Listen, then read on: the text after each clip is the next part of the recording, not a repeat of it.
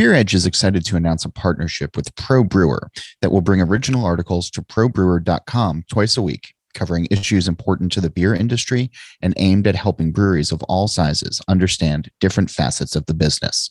Check out our articles on probrewer.com every Tuesday and Thursday, and visit the site daily for other original content and to stay connected with the beer industry.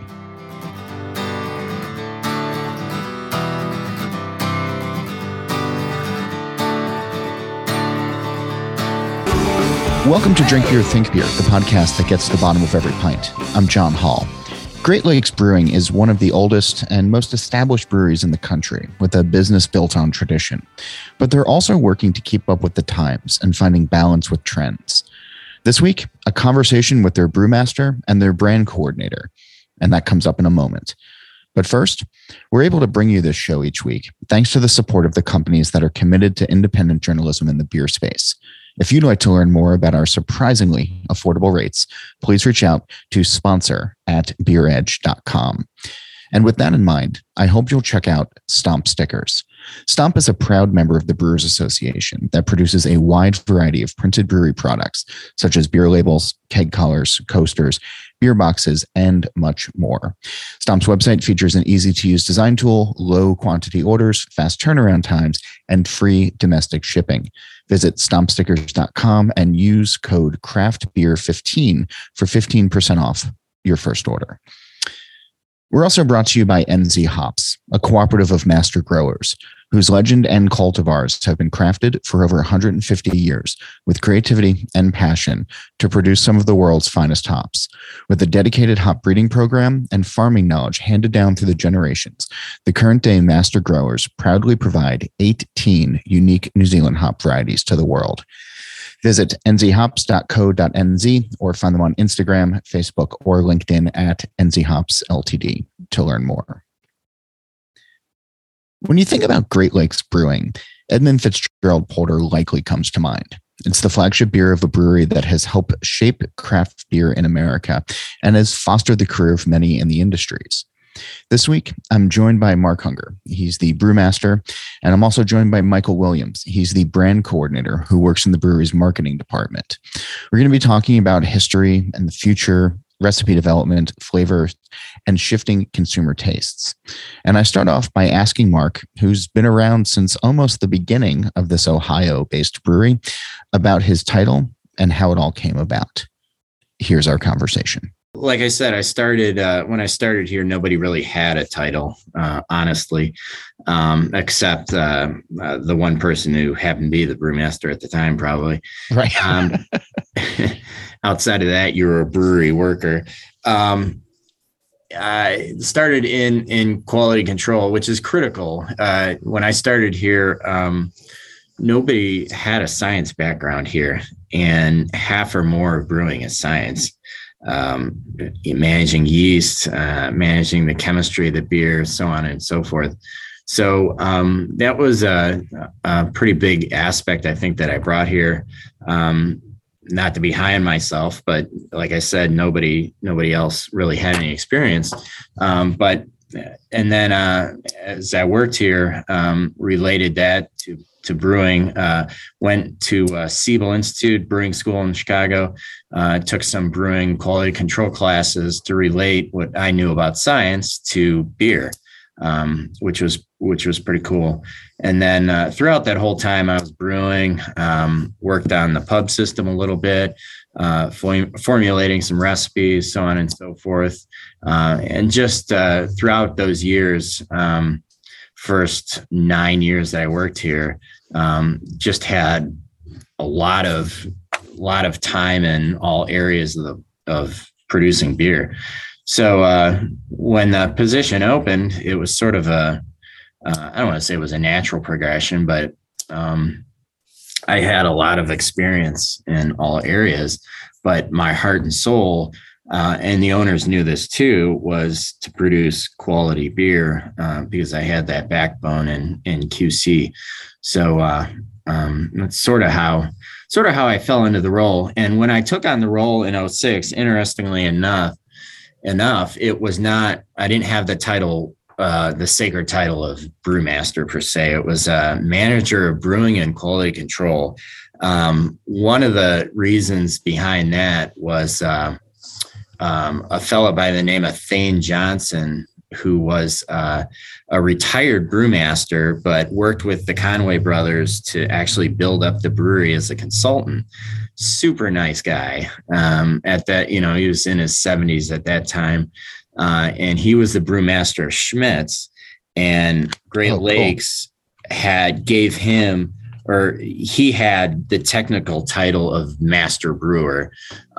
So they essentially didn't want anybody else, I don't think, with a brewmaster or master brewer title, which was totally fine to me because Thane was the best guy in the world.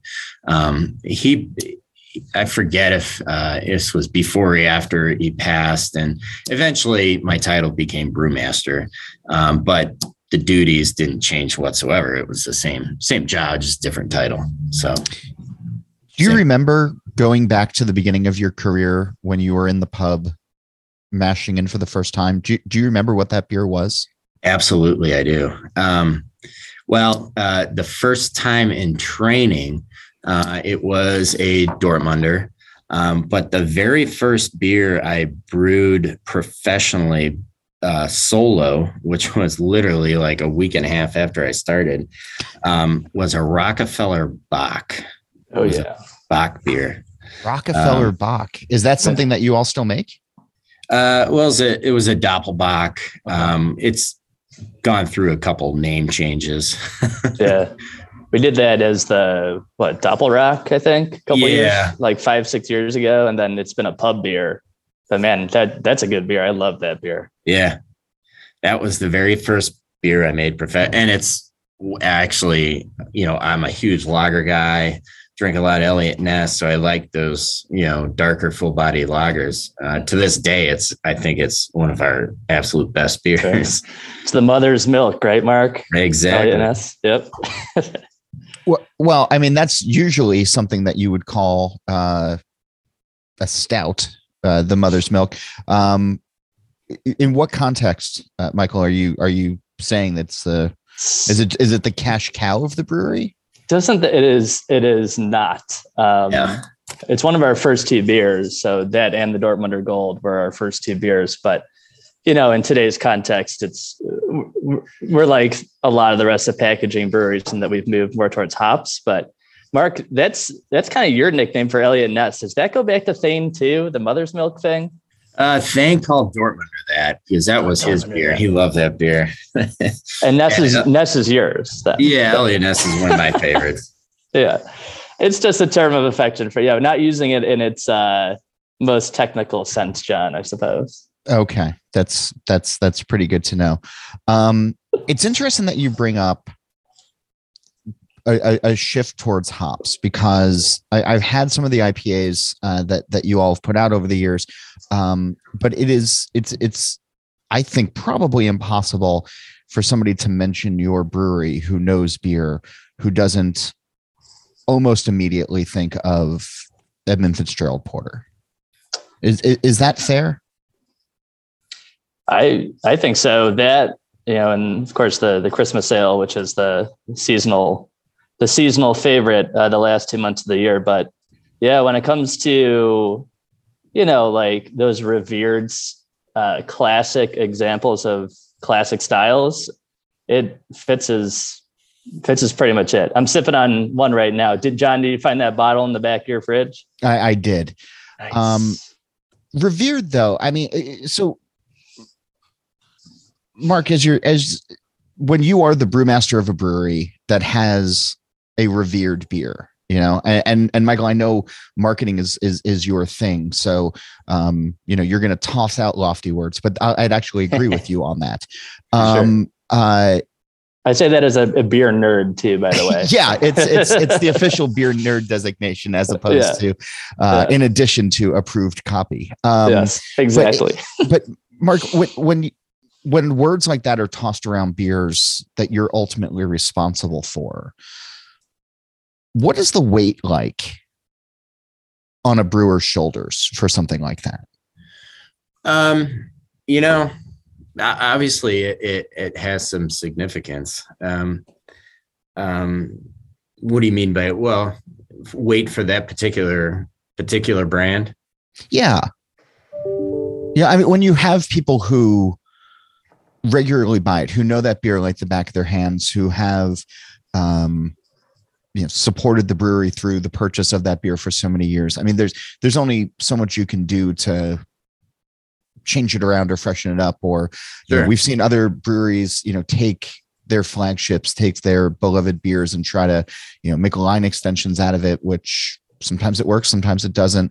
But I think for a beer like Edmund Fitzgerald Porter, there's got to be a personal connection that a lot of drinkers feel. Sure. That you have to then, as a brewer, I'm assuming here, you have to meet those expectations regularly. Sure. Over and over again. And I'm just sort of curious as to, what's that like from your standpoint? Having a quality background like I do, I treat consistency and quality with the utmost respect. And I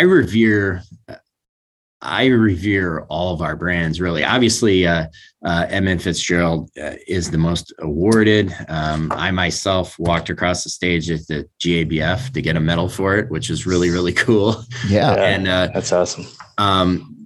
In terms of reverence for the beer, it's the one beer, and I put a lot of clout behind this, that if I talk to other brewers, they're sure to bring up, which to me means a lot.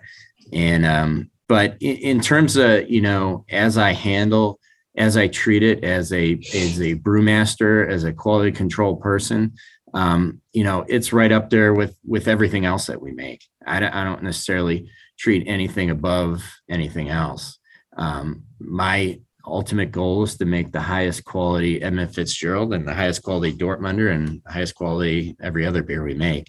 But in terms of the reverence for the beer, I put that it definitely has it on its shoulders, because like I said, in terms of peer recognition, it is pretty incredible. Way back in the day, when we did our 25th anniversary, we did a collaboration with the Schutz Brewery out in Oregon.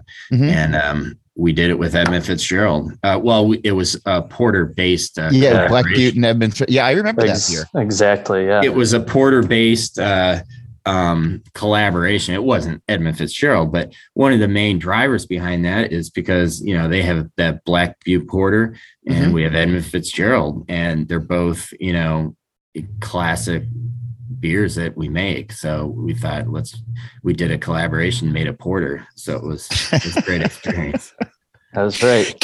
Can you walk me through that? Because porter being such a classic style, having an established guidelines and established recipe, if you're making a porter with the Schutz of all places, which also knows how to make great porters going back to the John Harris days, how did you guys approach that? Like, was it, hey, we've always been wanting to try, Citra? Or I know you guys didn't do that, but how do two porter breweries approach making a porter for a special occasion? It was fun. Sat down and talked with brewmasters there and brewers here, and talked about what we liked in a porter, talked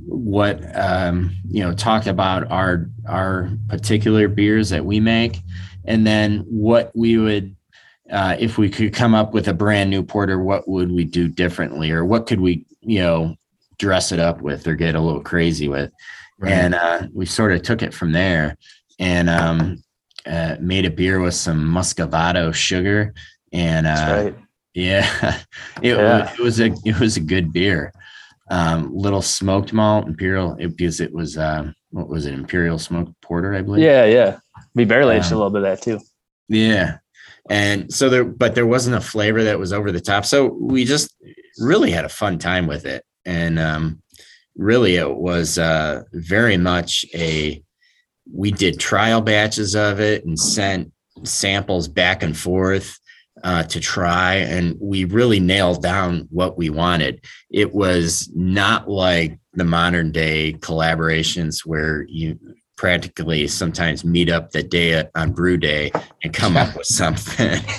This was like a beer that we developed over the course of like 3 or 4 months with like several trial batches and stuff like that. So, but that also probably speaks to the nature of the collaboration. Like if, again, two porter breweries are going to get together, you guys just can't slap something together because it could ultimately hurt your two core brands. Yeah. Like, oh, this is a bullshit porter. These guys don't know how to make porter anymore. We should. Yeah, it was probably the most serious collaboration I've ever been involved with, and but one of the funnest collaborations I've ever been involved with. Yeah, Michael, I want to jump back to you because you spent time in the pub, giving tours, interacting with the public a lot, and I always get a kick out of being at a brewery and seeing like real fans walk through. And usually the older the brand, the more excitement there is, especially for first-time visitors. Are there interactions that you had back in that phase of your career that stand out, that really sort of show, I don't know, the impact that Great Lakes has had? Yeah, absolutely. You know, when I was serving, so that would have been 2012 through 2015, we were like a lot of other brewers our size at that time, early 2010s. It was all, rosy futures up 15, 20% a year and stuff. And the things were just going totally nuts here. And this was like, it's crazy because it's only 10 years ago, right? But like, there are, I think, 10 breweries in our neighborhood now. Ohio City in downtown Cleveland is kind of like the brewing district for Cleveland. But man, in 2012, I think it was just Market Garden across the street. So like, if you were a beer fan and you came to Cleveland, like you were going to Great Lakes, that was where you were going. There's no question about it. Right. So that was a really cool experience while I was on the floor, and, people were so excited to try the beers brewery fresh. They may have been traveling from Buffalo or Chicago or Cincy or wherever, right? And I always thought of it like a pilgrimage, right? And as a big beer fan myself, for like when I go out of state and visit the breweries I'm really passionate about it, I always think about it like a pilgrimage. And that's kind of how it felt for a lot of guests in the pub. And then especially when I was given tours and people got to see those, they would walk into the brew house where the Mark watches over every day, and like their minds would just be totally blown seeing these 75 barrel, the 75 barrel brew house. And I tell them, we're a large brewer compared to like the mom and pop place down the street. They don't know that the AV plant down 71 in Columbus is doing vastly more than we are. But yeah. So yeah, it was just really cool, and being a 30-plus-year-old brewer, people of all ages just like, coming here and falling in love with the brewery again, just because we're hanging out and having beers, it's really fun. But so 10 years now have passed since then, and 9,000 breweries in the country, and pandemic aside, in conversations with other legacy craft brewers at this point, the ones who have been around for 30 years or so, it can be hard to capture new eyeballs, or even old eyeballs when there's so much choice that's out there these days. What have you all been doing to stay part of the conversation, to stay relevant in the conversation?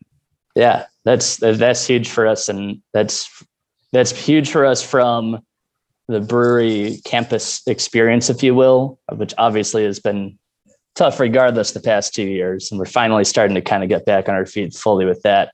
But then when it comes to like the beers that Mark and his team are brewing in the production facility, we still make all the classics that we've already kind of talked about, right? Your Dortmunder and Eddie Fitz and Commodore Perry and all that.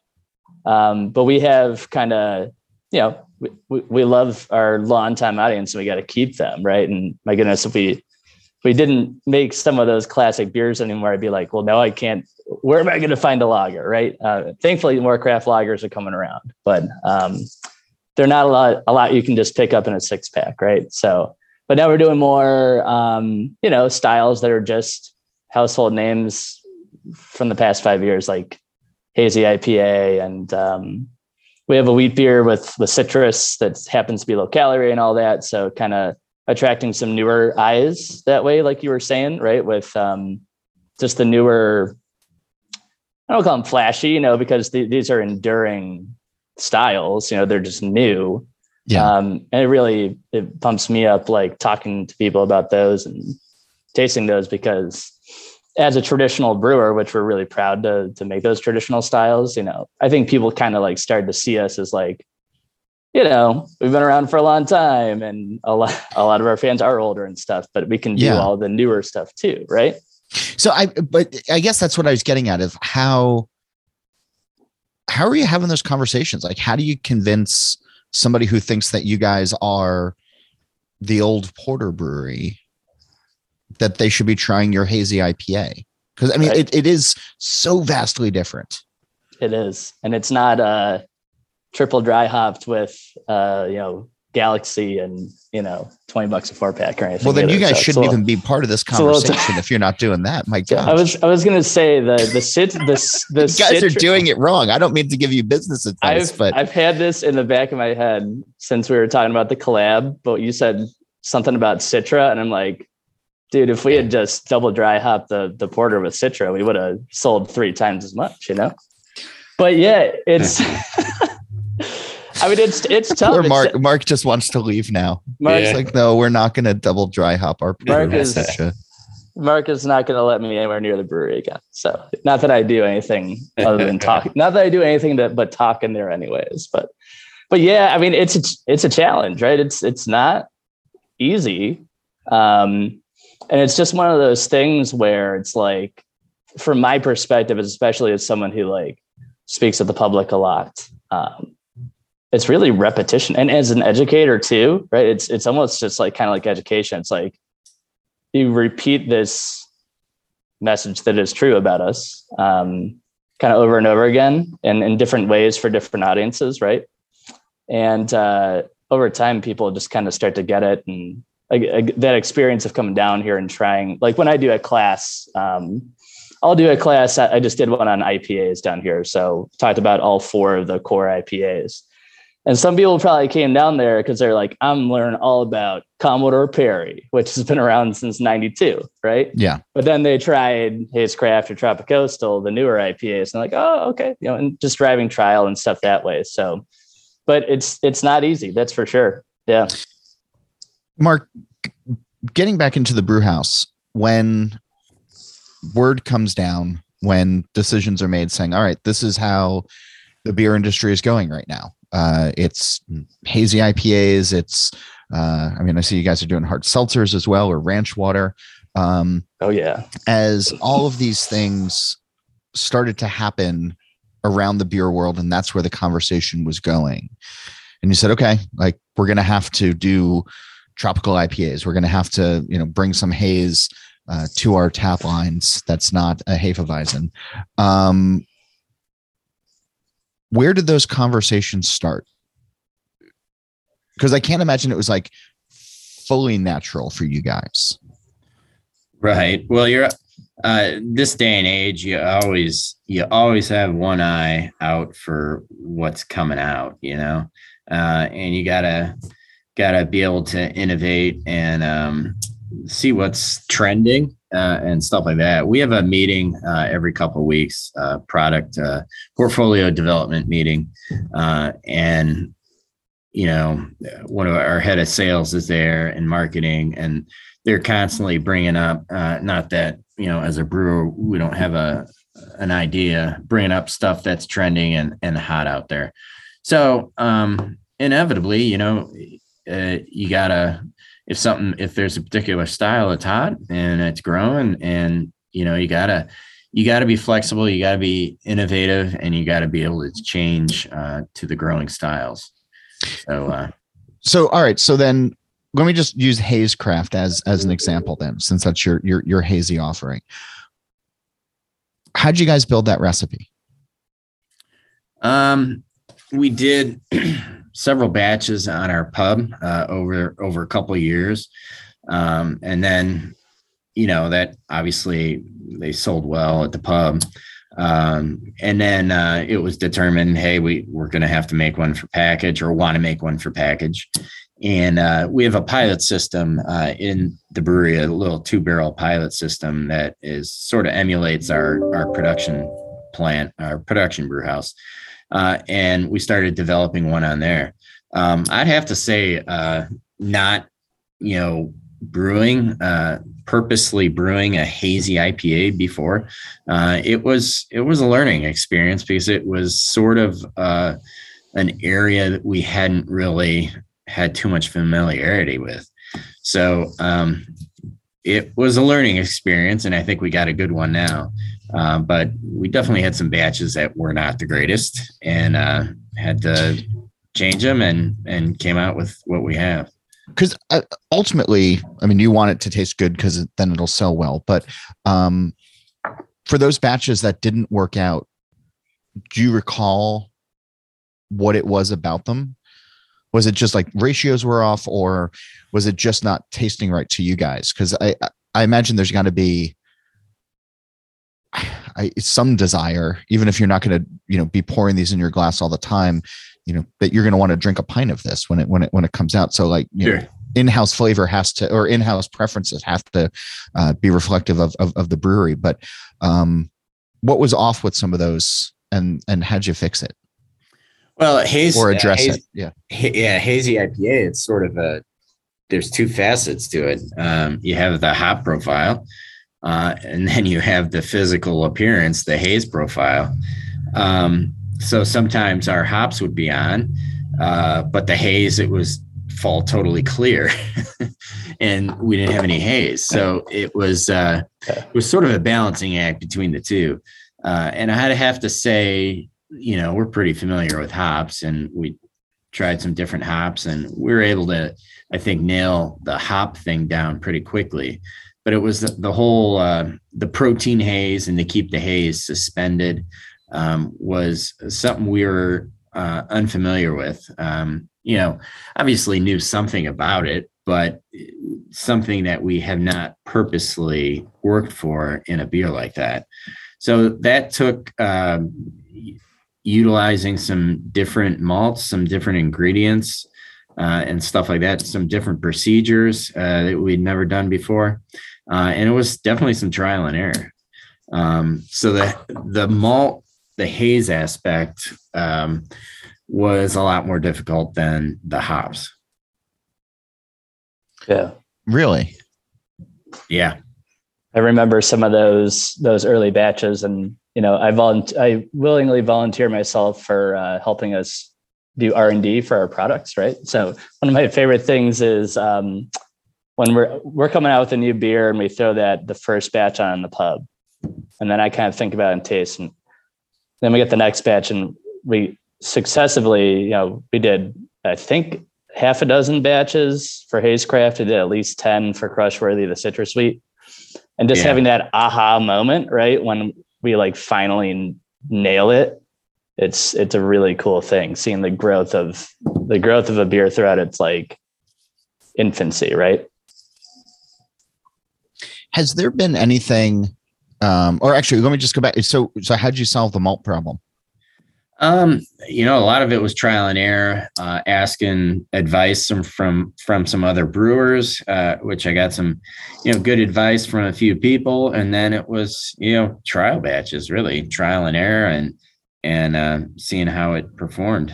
Definitely a learning experience too. Definitely learned some stuff for sure. Yeah.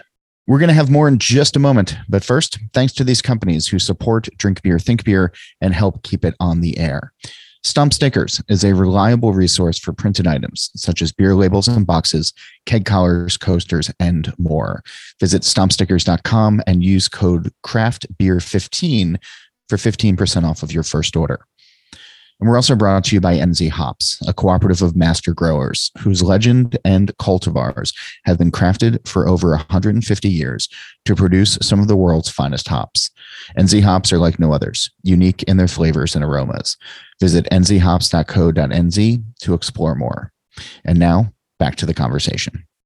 One of the cool things about your brewery is having the pub as well as, you know, the big production brewery as well, because you can use the pub to sort of test consumer flavors or preferences. Yeah, very true. Has there been a beer or beers over the years that was done at the pub, maybe as the intention of a one-off, that the popularity necessitated that it needed to go into full production? Man, I'm sure there was. Trying to think. Yeah, we have so many that are like, the tough thing about for us going from a 7-barrel brew pub system to a 130,000 barrel distribution model is like, we have, I can say a minimum half a dozen beers that we get, the messages every day about whether it's through the company email or social or stuff like Rye the Tiger, the Rye IPA, Alberta Clipper, the chocolate raspberry porter. Rye the Tiger was definitely one that developed at the pub and made its way to package. And a lot of those, like, they do just well enough to be in package for a little bit, but they never quite go all the way and stay. I don't think there's one in the lineup right now that was truly just like a brew pub beer that truly blew up. But we have, if we could make small batches and just get it to those people, we'd make a lot of people happy. There's definitely some style. Some of our offerings started in the pub. Oatmeal stout, that was done in the pub. That's pretty straightforward. But still, that used to be a pub only thing. Nosferatu. Sure. Oh, I remember that beer. Yeah. Yeah. We have that in package. So it's in our rotation. That was in the pub. Lake Erie Monster. That was a pub only beer for a while. Yeah. Mark has a slightly better perspective than me, having been here for like 25 years as opposed to me. When you think about beers, though, that you want to get out into the marketplace, hazy IPA, I guess, would make sense. But you also have to, I imagine, find diversity and balance so that you're not cannibalizing off of some of the other beers or any of the other beers that you have out there. Like, you guys putting out a regular stout would probably just confuse people who are already drinking your porter, right? Right. You got to, unfortunately, some of that happens. We put out another IPA. It might take a little bit from one of our other IPAs that we currently have in package. But now we came out with our Crushworthy low-cal citrus wheat. I truly think that's bringing in some new drinkers. I don't think that's really cannibalizing from another style because it's pretty different from others. But if you come up with another IPA, whether it's hazy or regular, any IPA, it's going to have some effect. And we see that. We definitely see that. Yeah. But then the overall bucket grows, right? So Perry might be down a little bit, but the overall IPA bucket's a little bigger. Yeah. You come out with an IPA, you get, I don't know, 10,000 cases and Perry's down 500 and, you get cumulative growth. I guess the reason I brought that up was I was walking through the store last week and I saw, because it is that time of year as we're in late February, the familiar Conway's Irish Ale. Nice. And it occurred to me in that moment as I was sort of staring at it for just a second on the shelf of, well, you guys can't put out a stout this time of year because of the porter. I mean, maybe you could, but going different from the expected norm of mid-March, I imagine has had some dividends over the years because you guys already have a dark beer on regular rotation. But having an Irish beer or an Irish themed beer that's not a stout has to grab some attention. I think so. Yeah, and for that one too, I mean, Conway's for us is so big because, in part, because of the story behind it, right?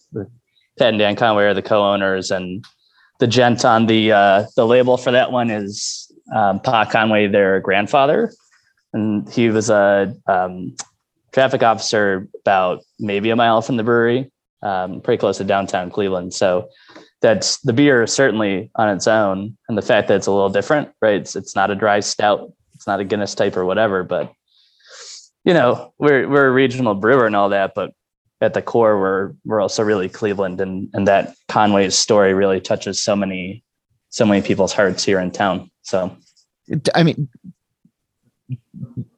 is that true? Like, do the stories actually penetrate, or is it the flavor of the beer at the end of the day, or is it a combination of both? Definitely a combination. Yeah, okay. A combination, and especially naturally, the further out you go, like, I mean, when you were walking down that grocery store aisle, like you wouldn't pull someone aside and say, "Hey, look, it's Pa Conway, the owner, the grandfather of Great Lakes co-owners." Like they'd be like, "Great Lakes, Cleveland, Ohio, the West," But for us here in town, that's the Conways know a lot of people. A lot of people have managed to get to know Pat and Dan, so that story definitely does resonate. But if the liquid going in the bottle or can, wasn't the high quality stuff that Mark was putting out, then it doesn't matter, right? Right. Mark, there's Irish Red or Irish Ale or, whatever. I think a lot of drinkers of a certain age are going to remember George Killian. I don't even know if that's still being made by Coors or not. But it is one of those styles where it pops up this time of year, or it's talked about a little bit this time of year. I guess you guys sort of lead that conversation, and then largely forgotten about. And I'm speaking in generalities, but for the rest of the year, for those who are younger or uninitiated into what a proper Irish Ale, Irish Red should taste like, can you walk us through what you believe that style should represent? What I believe, and this isn't gone by any BJCP guidelines or anything. Oh, perfect. I'd be disappointed if it was. Yeah.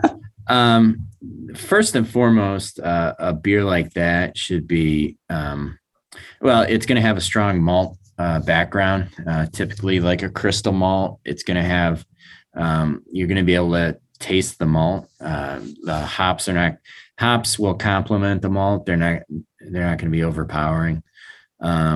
So you're going to want to smell the malt as well as taste it. And then, like I say, the hops are just going to complement that. And it should be a drinkable beer.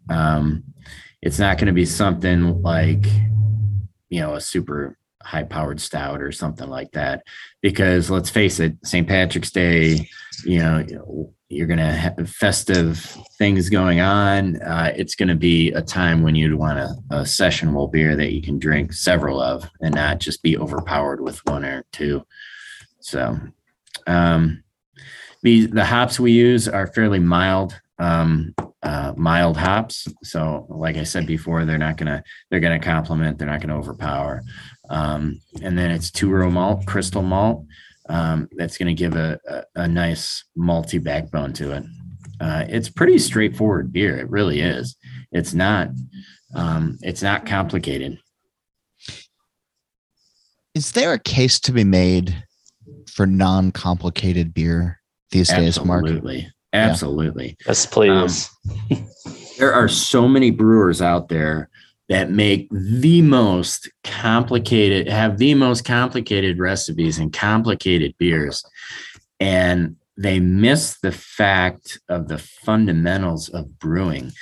I always say, we get people in here, workers, new hires, whatever, first day on the job and showing them around, showing them the ropes, so to speak. And I'll tell them, being a brewer is not all malt and hops. Being a brewer is you're a glorified janitor, because if you don't have a clean brewery, you're not going to make good beer, no matter how complicated the recipe is. So I think a lot of people, and just like whoever you were talking about with exploding cans, I wouldn't. Before we started recording, we were they're missing, lamenting shelf stable beers. Yeah, right. They're missing the fundamentals. Like our Dortmunder is a very, I'm not going to go through the recipe, but I talk to people about it and they're like, that's it. It's pretty straightforward. Of course, we have our lager yeast that adds a lot of character to it, but you don't have to have a super complicated recipe to make a pretty complex, great beer. Yeah.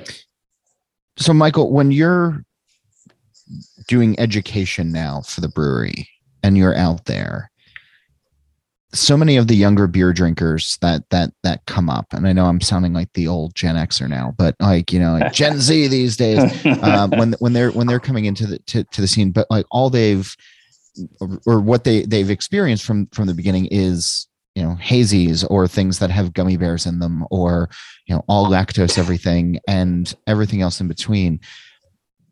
What is your job like, or what is your mission like when you're like, hey, try this porter based on a historic recipe, or here is a Dortmunder, or here is Commodore Perry, which has bitterness and you can see through. That's right. This unusual that's not an IPA. What are you talking about? Right. But I mean, but that's true. Or, or that's the IPA that my grandfather suffered through because of all of the bitterness. How do you approach that? Is there a path forward to bring younger beer drinkers back to classic recipes? Because there has been so much change and so much innovation. Yeah, I think there can be. So I'm the in-between between X and Z, right? I'm a millennial, and as I mentioned before, in addition to being our educator and stuff, I'm just a big beer nerd. And I love and revere the classics. And I also really dig some of the crazy new stuff that my buddies around town and the small tap rooms are making. So like having that for me personally, as an educator, like already having that passion for both helps a lot right there. I love a good pastry stout, and not something I'm going to drink every day, but I can relate. Right. And then I think it kind of goes back to the storytelling that we were dipping into with Conway's too. I really love the history behind these styles. And when you kind of trace, when I teach my IPA class, I actually start with hazies and then work back. And I think people are really captivated by seeing, this is of course limited audiences, right? So it's tough to do this for 10,000 people at a time, but you can get people in a room and tell that story of beer itself, right? And like, it's a living thing, it's a growing thing, just like we all are. And trace that history back from where we are today with hazy, and see there, even though it looks different and tastes different, there are a lot of shared processes and obviously ingredients and all that. And I think people they really enjoy seeing that. That's part of the allure of going to a class or watching a tasting live, on Facebook or whatever. You get that story, you get enchanted. And once you understand why older things are the way they are, I think that kind of opens that door, right, for people to go back and they try it and they kind of get it, right?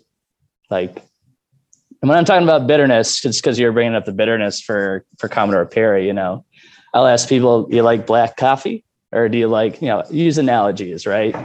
Do you like hot sauce? All these learned tastes that we didn't like when we were kids, but you learn to appreciate them and see their complexities the more you taste them and grow and all that. So, yeah. Mark, is there a style of beer that you wish was talked about more or got more respect among beer drinkers? I think the style is starting to get a little more respect. Lagers and, classic lagers. We obviously started off as a lager brewery. And I think it's starting to get more respect in the craft world. A lot of craft breweries, I feel, were almost afraid to make lagers. It's so complex or something. I don't know. They're starting to make more of them now. And I think it's getting more respect now, which is good to see.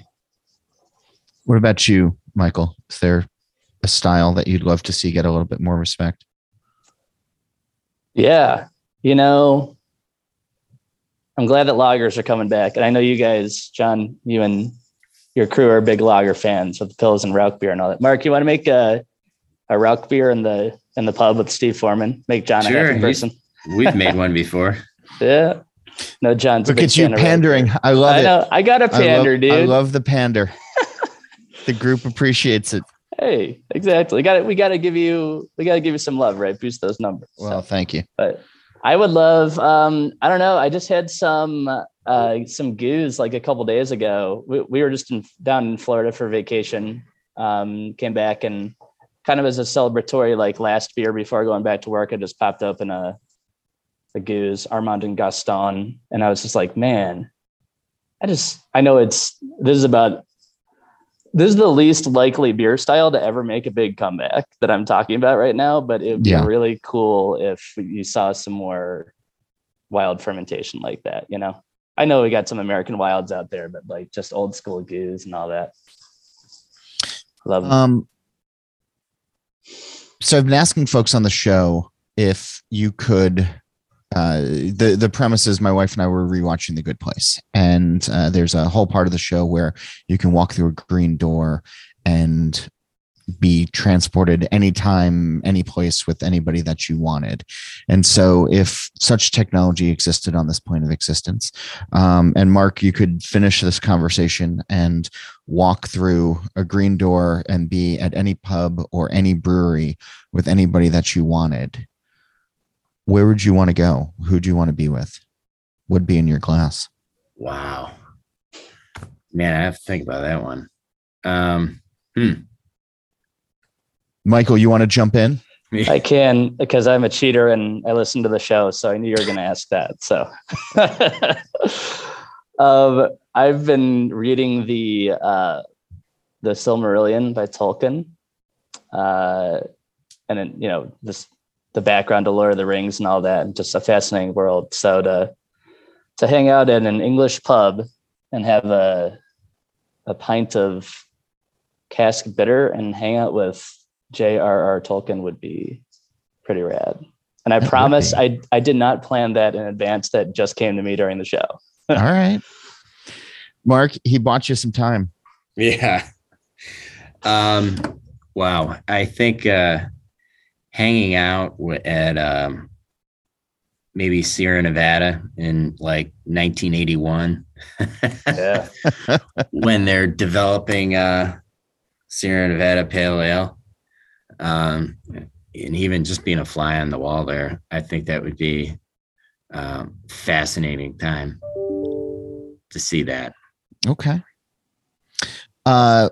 One more bonus question for you guys then. Is there something in the tanks at Great Lakes right now that has not seen the light of day that you're eager to get in front of people, that will soon be in front of people, that you're eager for them to taste? I think so. Brewmaster, you got something in mind in particular? Yeah. We've got a couple things in the works. We've got a variety pack for our Crushworthy low-cal wheat coming out, with some different flavors, with some different fruit purees.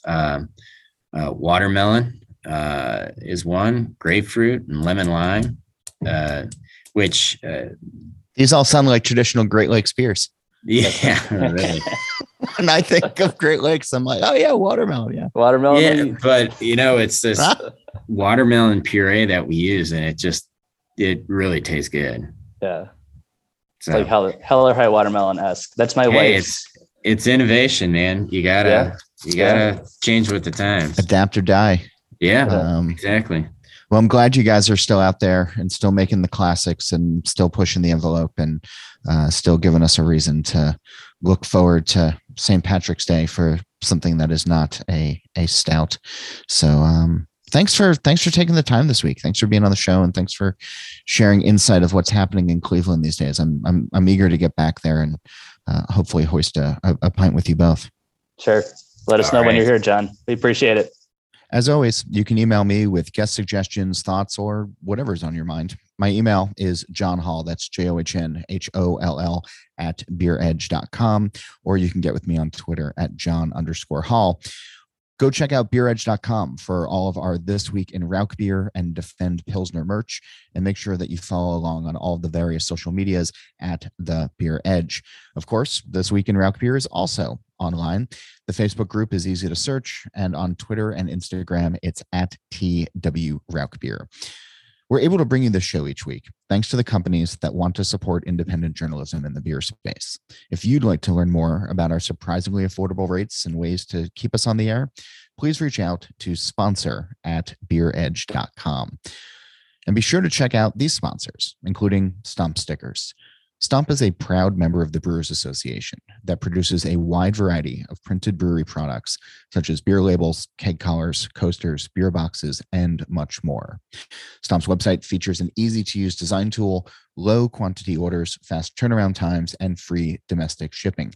Visit stompstickers.com and use code CRAFTBEER15 for 15% off your first order. We're also brought to you by NZ Hops, a cooperative of master growers whose legend and cultivars have been crafted for over 150 years with creativity and passion to produce some of the world's finest hops. With a dedicated hop breeding program and farming knowledge handed down through the generations, the current day master growers proudly provide 18 unique New Zealand hop varieties to the world. Visit nzhops.co.nz, or you can find them on Instagram, Facebook, or LinkedIn at NZ Hops Ltd to learn more. As always, a reminder to check out the Beer Edge podcast with Andy Crouch. Steal the Spear has new episodes on every Monday, and the BYO Nano podcast comes out on the 15th of every month. On this show, Nate Schweber, he does the music, Jeff Quinn designed our logo, and I'm John Holl. New episodes release every Wednesday, and that's when I'm going to be back again to drink beer and to think beer.